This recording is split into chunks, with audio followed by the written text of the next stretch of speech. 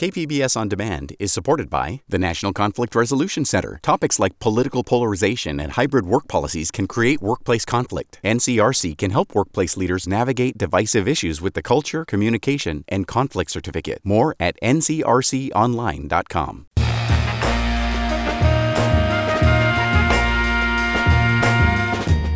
Welcome in San Diego, it's Jade Hindman. MLK Day is just around the corner. We'll look at where the civil rights movement stands today and tell you about one of the biggest local celebrations.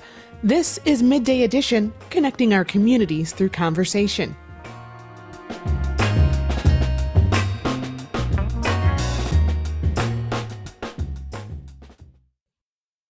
KPBS On Demand is supported by Marrokal Design and Remodeling, helping homeowners with their home remodeling needs. From ADUs to custom kitchen remodels and room additions, Marrokal Design and Remodeling designs and builds your dream home. Learn more at trustyourhometous.com.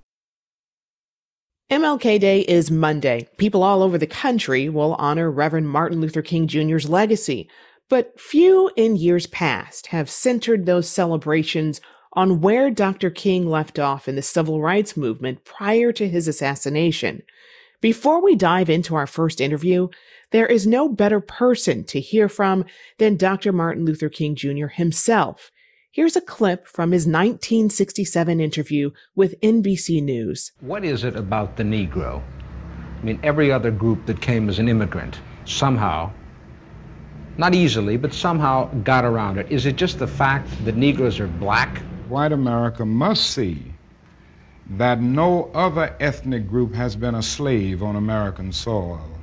That is one thing that other immigrant groups haven't had to face. The other thing is that the color became a stigma. American society made the Negro's color a stigma. America freed the slaves in 1863 through the Emancipation Proclamation of Abraham Lincoln, but gave the slaves no land or nothing in reality, and as a matter of fact, to get started on. At the same time, America was giving away millions of acres of land in the West and the Midwest, which meant that there was a willingness to give the white peasants from Europe an economic base. And yet it refused to give its black peasants from Africa, who came here involuntarily in chains and had worked free for 244 years, any kind of economic base. And so emancipation for the Negro was really freedom to hunger. It was freedom to the winds and rains of heaven. It was freedom without food to eat or land to cultivate, and therefore it was freedom and famine at the same time. And when white Americans tell the Negro to lift himself by his own bootstraps, they don't look over the legacy of slavery and segregation. I believe we ought to do all we can and seek to lift ourselves by our own bootstraps, but it's a cruel jest to say to a bootless man that he ought to lift himself by his own bootstraps. And many Negroes, by the thousands and millions, have been left bootless as a result of all of these years of oppression and as a result of a society that deliberately made his color a stigma and something worthless and degrading. Just 11 months after that interview, Dr. King was assassinated. But his words about economic justice live on, especially here in California, where reparations will be debated by legislators this year. Tanish Hollins has been working in issues of reparations and economic justice in the Bay Area for years. She's the executive director of Californians for Safety and Justice, co-founder of San Francisco Black Wall Street, and vice chair of the San Francisco African Americans Reparations Advisory Committee. Tanish, welcome to Midday Edition. Thank you so much for having me. So glad you're here. So, as we heard in the intro, much of the current phase of the civil rights movement sits where it left off when Dr. King was assassinated. And that is about issues of economic justice and even the labor movement. If you can, would you paint the picture of where society stands in reaching the goal of economic justice, or has progress been stagnant? Well, if we are looking at the racial wealth gap, I think it tells the story, especially for African Americans in this country and in our state. We have not seen the type of economic justice that's necessary to level the playing field so that everyone actually has access to what they call the American dream, to buy a home, to, stabilize their lives, to leave a legacy for their families. And that is especially true for Black people and people who come from marginalized communities. We still see the impacts of Jim Crow segregation and racialized policies, and even race neutral policies that directly impacted our community's ability to stabilize economically today. The impact is still happening.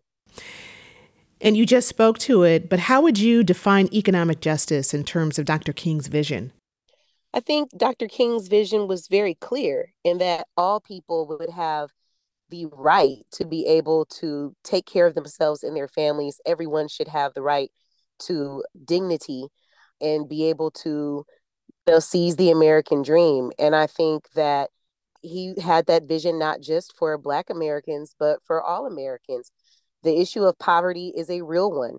The issue of capitalism and structural racism are real, and they have had real impacts on people's quality of life and their ability to mobilize for themselves and for their next generations. And we see that still happening. So I think the dream was to, again, level the playing field so that so many more people would have access to basic human rights and be able to stabilize their lives and their families and, see a future that everyone could be proud of. And, when we think of Dr. Martin Luther King Jr., we can think of his call for a radical transfer of wealth and power, for example. Do you think people often overlook that view on economic justice when we celebrate the holiday? I think they overlook so much of what Dr. King stood for and what he preached about and what he was trying to educate American society about. They have sanitized so much of his legacy and his message to us. But that radical transfer of wealth also comes with a radical transfer of power that allows people agency to be able to mobilize and protect their communities, their families, and their legacies. And that is what the call to action is right now in this moment. And the work that we have been doing in San Francisco around reparations, it is about a radical approach, a radical transformation to what we see happening right now to repair the harm done to our community, specifically to Black San Francisco. And that is imperative because if we do not invest in the community that is most marginalized, least resourced, and most oppressed, then we see bad outcomes for everyone. Or to reverse that, if we double down on our investment and repair the harm done to Black people and to our economic mobility, we see everyone else improve. We see outcomes for everyone improve. And that is a radical transformation, is a radical action. And there were a lot of recommendations made from the task force about reparations. How would reparations bring us closer to Dr. King's vision? Well, it definitely works to begin to heal some of the harm that's been done specifically to Black Americans, and is specifically addressing where racialized policies and systemic oppression was very intentional about keeping Black people out of opportunity, again, to purchase homes, the types of schools that our families, our children had to select from, and the quality of education they receive, the quality of the care for health, access to health care. All of those things were very intentionally impacted. And so if we are to take a direct approach to addressing those things, we're repairing harm, we are healing our communities, and we are looking at generations of folks being able to pull forward and be able to close some of those gaps that we see right now. I want to talk about another focus of your advocacy, and that's investing in vulnerable communities. How exactly should we be investing in our communities? What kind of resources do we need to improve things like equity and economic power for Black Americans? Well, first, we need to listen to our communities. I think that we often gaslight our communities if they're not experiencing what they're experiencing. We have plenty of data to prove that we don't see the type of investment for Black businesses or potential Black homeowners or folks who are looking for access to capital, even if they've done all of their due diligence to get their financial house in order, so to speak, to be marketable or to, to be eligible for these types of things. Racialized discrimination is real. So we have to acknowledge that and we have to address that. I think we spend so much time as a community trying to justify our need and communicate our humanity to people, that we're looking for opportunities to build because they were legally sanctioned. We were legally sanctioned from being able to participate. So one is just the acknowledgement, which is part of the reparations process, is to acknowledge the harm that's been done. But then the other way to do this is to listen directly to community and to create an economic infrastructure that we actually have agency over. And that means the capacity to create banks, the capacity to create medical facilities, the capacity to create businesses and to have investments that we have enough say so over on how we're able to build out and scale those businesses and to become owners. When you look at the original Black Wall Street or any other thriving community, no matter what the ethnic makeup is, that is what you see. You see people have access to space, access to resources, and the agency to do business with each other to continue building that economic infrastructure. That's what's necessary. And MLK Day is often co-opted, right? I mean, you said earlier that Dr. King's words and actions have been sanitized. For you, what is the true meaning behind the holiday? What should we be thinking about when celebrating or observing MLK Day? It is never lost on me that with Dr. King's legacy, what's often left out is that the power of his words and the power of his organizing and his heart for humanity ultimately led to his death. It was the fact that he was calling so clearly and so consistently and had moved a nation to align with a vision where racism and inequality and poverty were wrong, and made the moral obligation of everyone to stand up against it, to change it, ultimately cost him his life and so many others in the movement.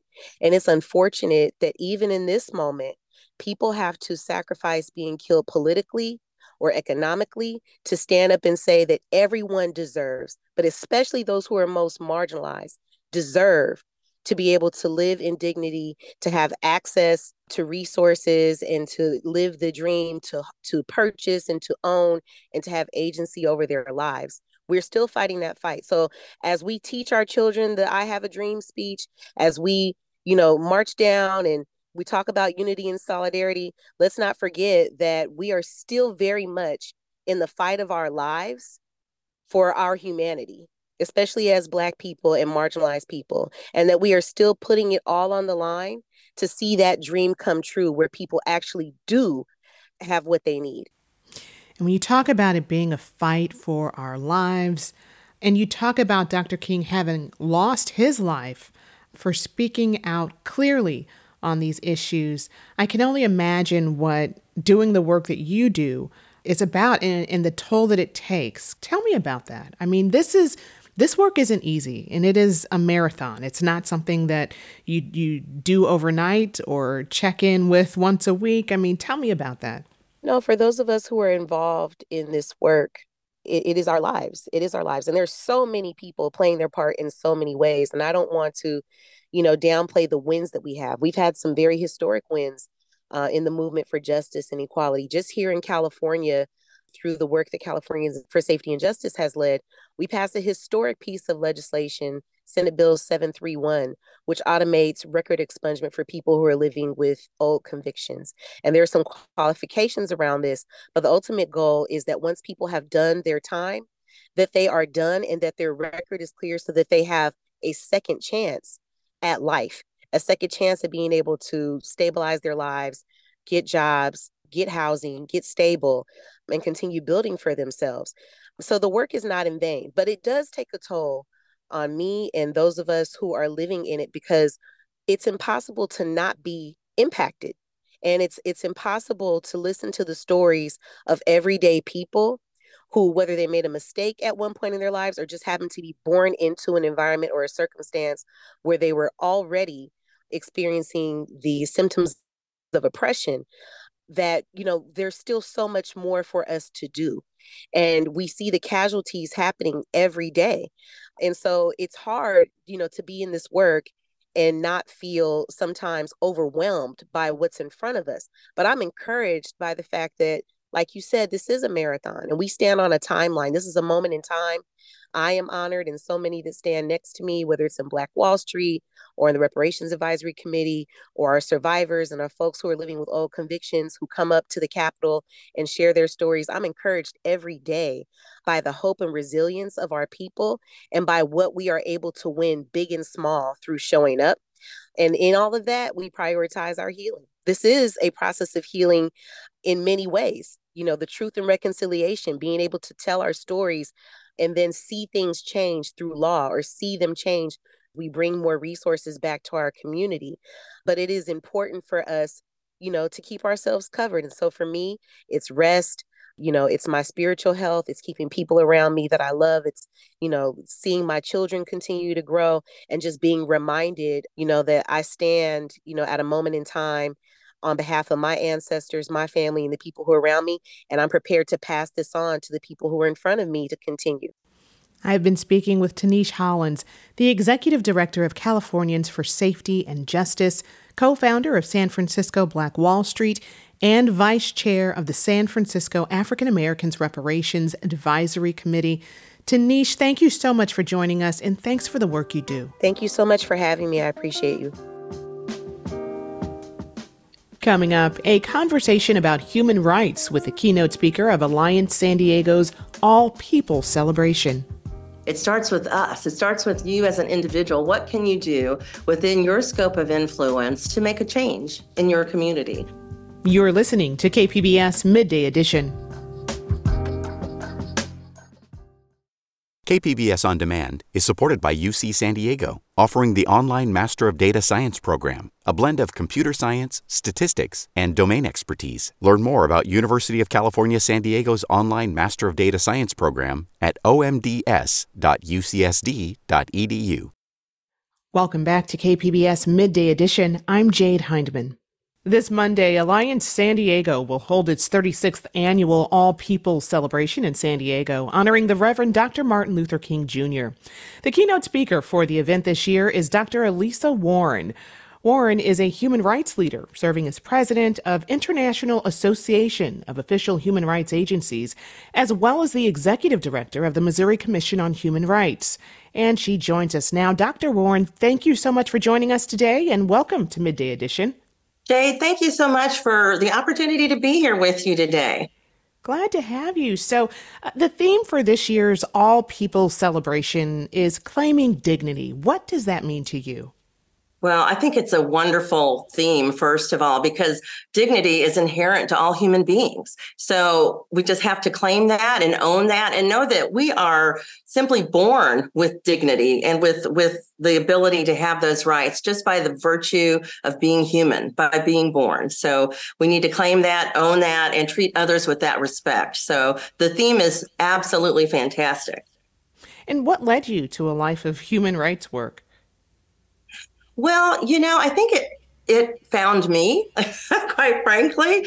I was doing some work in the healthcare industry, helping with some Americans with Disabilities Act issues, and it really spoke to me. So I started down the path of working with underserved communities and populations, whether it would be with minority and women-owned businesses or whether it's with procurement and making sure that there's inclusive opportunities in contracting for marginalized groups, and also really even wrote my dissertation on community involvement and disparities in our communities. So I spent about 7 years researching and writing on how to have a more inclusive society. Right. And human rights, it really covers a lot of ground, as you just kind of laid out. So how do you define it and place it in today's context here in the U.S.? Well, it is a lot. You're right. There's so much involved in human rights. A lot of times we'll get phone calls, at our agency that say, my human rights have been violated, when really what they mean is they didn't get their unemployment benefits. So it's a little bit different.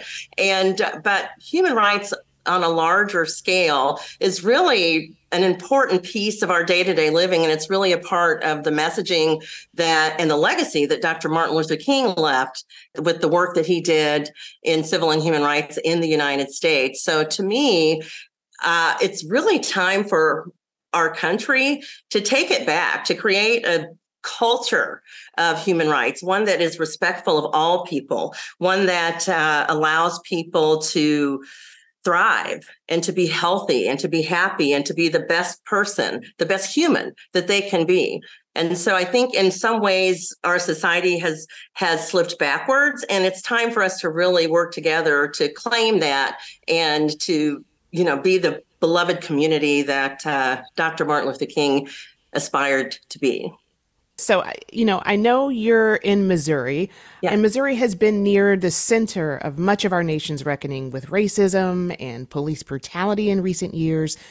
The killing of Michael Brown by police in 2014 took place in Ferguson. The killing of Anthony Lamar Smith also comes to mind. That happened in St. Louis, my hometown. The former officer responsible for his killing, Jason Stockley, was ultimately found not guilty of murder, leading to ongoing protests there. Can you talk about human rights in the context of what we've seen in Missouri in cases like these alone? Yeah, I think we have unfortunately been at the forefront of some of these cases in Missouri and St. Louis, particularly. You mentioned the Mike Brown case in the city of Ferguson, which is, a wonderful community. After that tragic event happened in Ferguson, where Michael Brown was killed by a police officer there and left on the street in the hot August sun for hours and hours, I was able to meet and work and partner with some of the local human rights community leaders there in Ferguson to really begin to try and help address some of the racial injustice, really while the entire world was watching. There were, people descended on Ferguson from all over the world. The media, cameras were everywhere, fires were burning, and the community was hurting. And so I had an opportunity to partner with the local Human Rights Commission there in Ferguson. The president of the Human Rights Commission was actually very involved and very engaged in working towards finding unity in the community. And so one of the things that we did was work together as a community to find ways to begin to try to heal some of the relationships. We created what's called Unity Weekend there in Ferguson, and it's still going on, 10 years later, but it brings together community leaders and businesses, schools, and law enforcement there to begin to heal some of the mistrust and some of the hurt and give people an opportunity to come together. So that happened as a step forward. After the killing of Mike Brown, Anthony Smith, and even George Floyd in 2020, calls for society to simply recognize the humanity of Black people have really grown louder.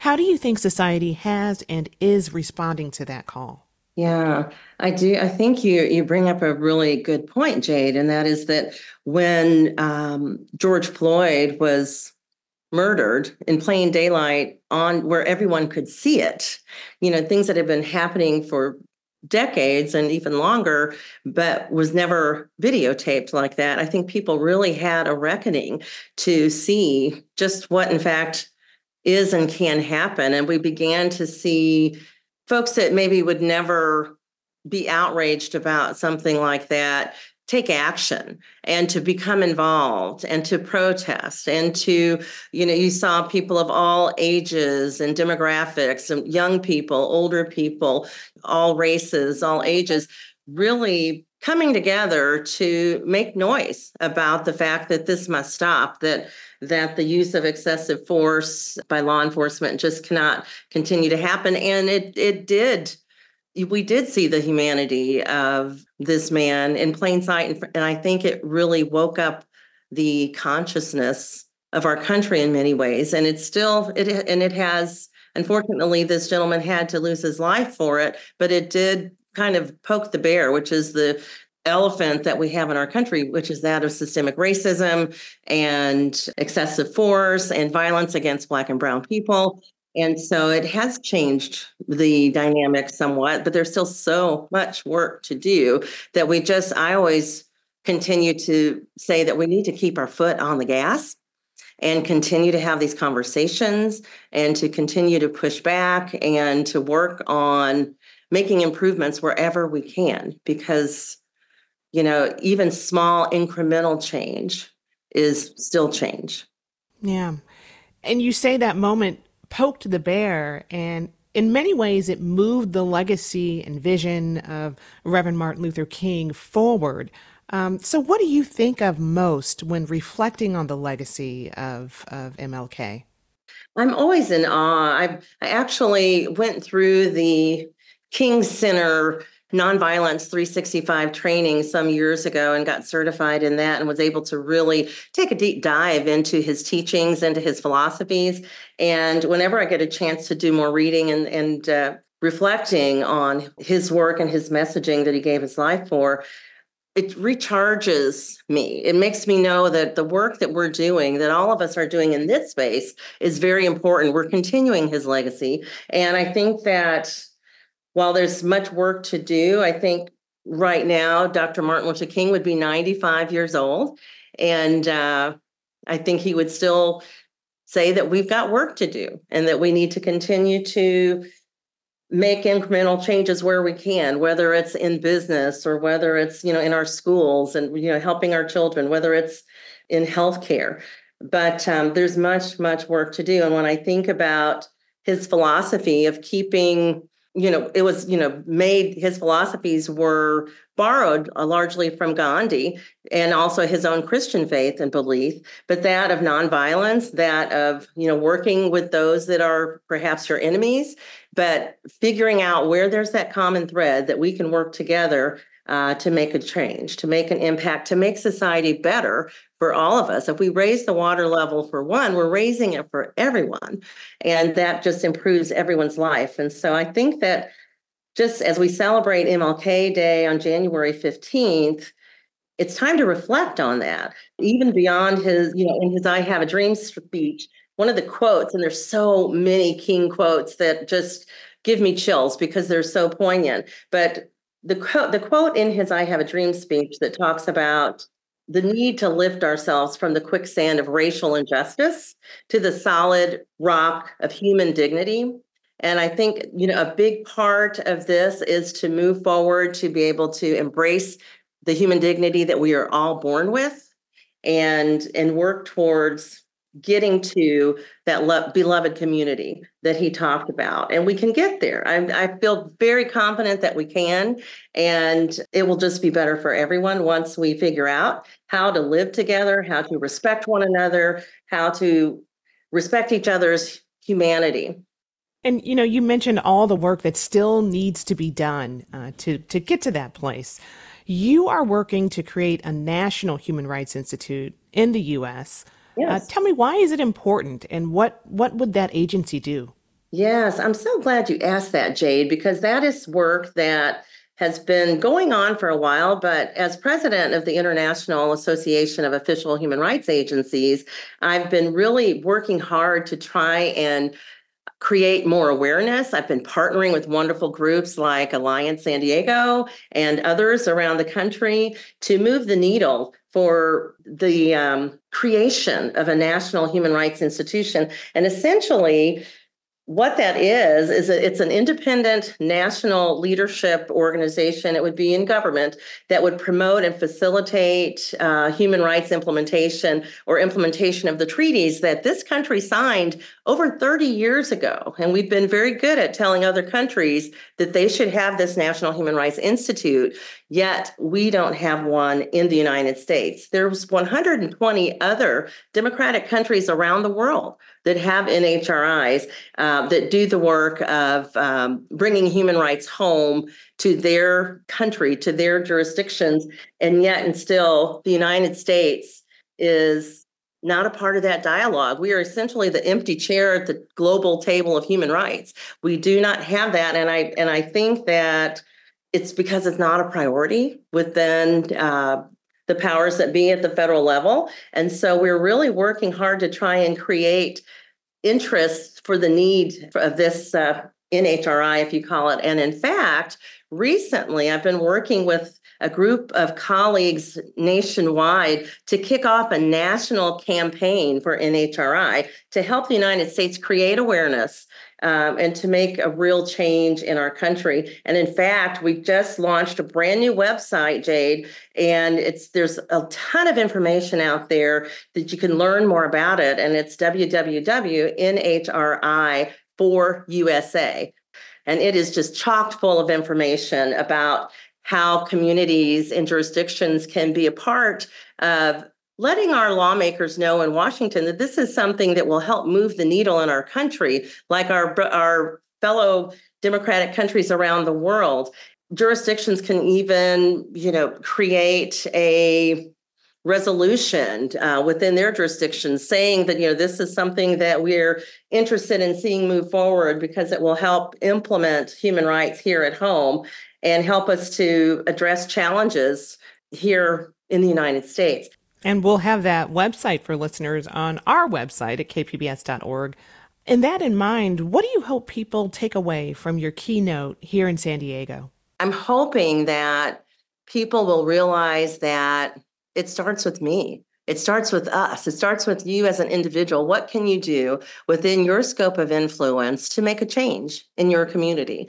And, how do you let your light shine? We all have different gifts and different abilities, large or small. When you put all of those together and we work towards that common goal of human dignity and the beloved community, I think that we would be just surprised at how much we can improve our communities and make this country a better place. It's already a great place, but we can be better. And I think we all have a part to play in that. So if there's anything that people take away, I think that it's not up to someone else to make changes. It's up to all of us together collectively to work together to create opportunities for growth and embrace inclusion and all people, and know that all people have humanity and are worthy of respect.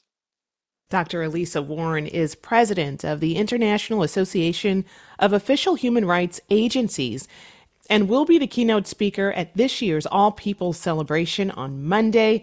Dr. Warren, it was a pleasure. Thank you so much for being here.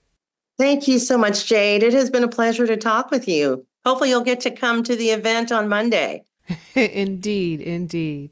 And the 36th annual All Peoples celebration is happening this Monday, January 15th at the Balboa Park Activity Center. For more information or tickets, visit alliancesd.org. KPBS On Demand is supported by Under the Sun Foundation, presenting the Candlewood Arts Festival in Borrego Springs, featuring temporary public art projects that engage community and place. March 23rd. More at candlewoodartsfestival.org.